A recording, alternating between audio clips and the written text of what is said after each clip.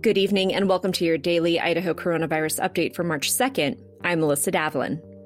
On Tuesday, the Idaho Department of Health and Welfare added 374 new cases and 4 new deaths to its statewide total.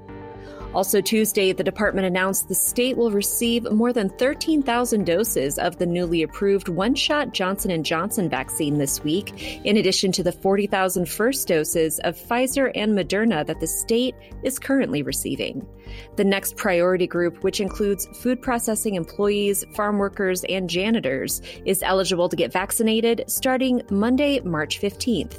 This comes as the state's positivity rate has dropped to 5.1%. For more on that next tier, visit coronavirus.idaho.gov. We'll see you back here tomorrow. And until then, stay safe, Idaho.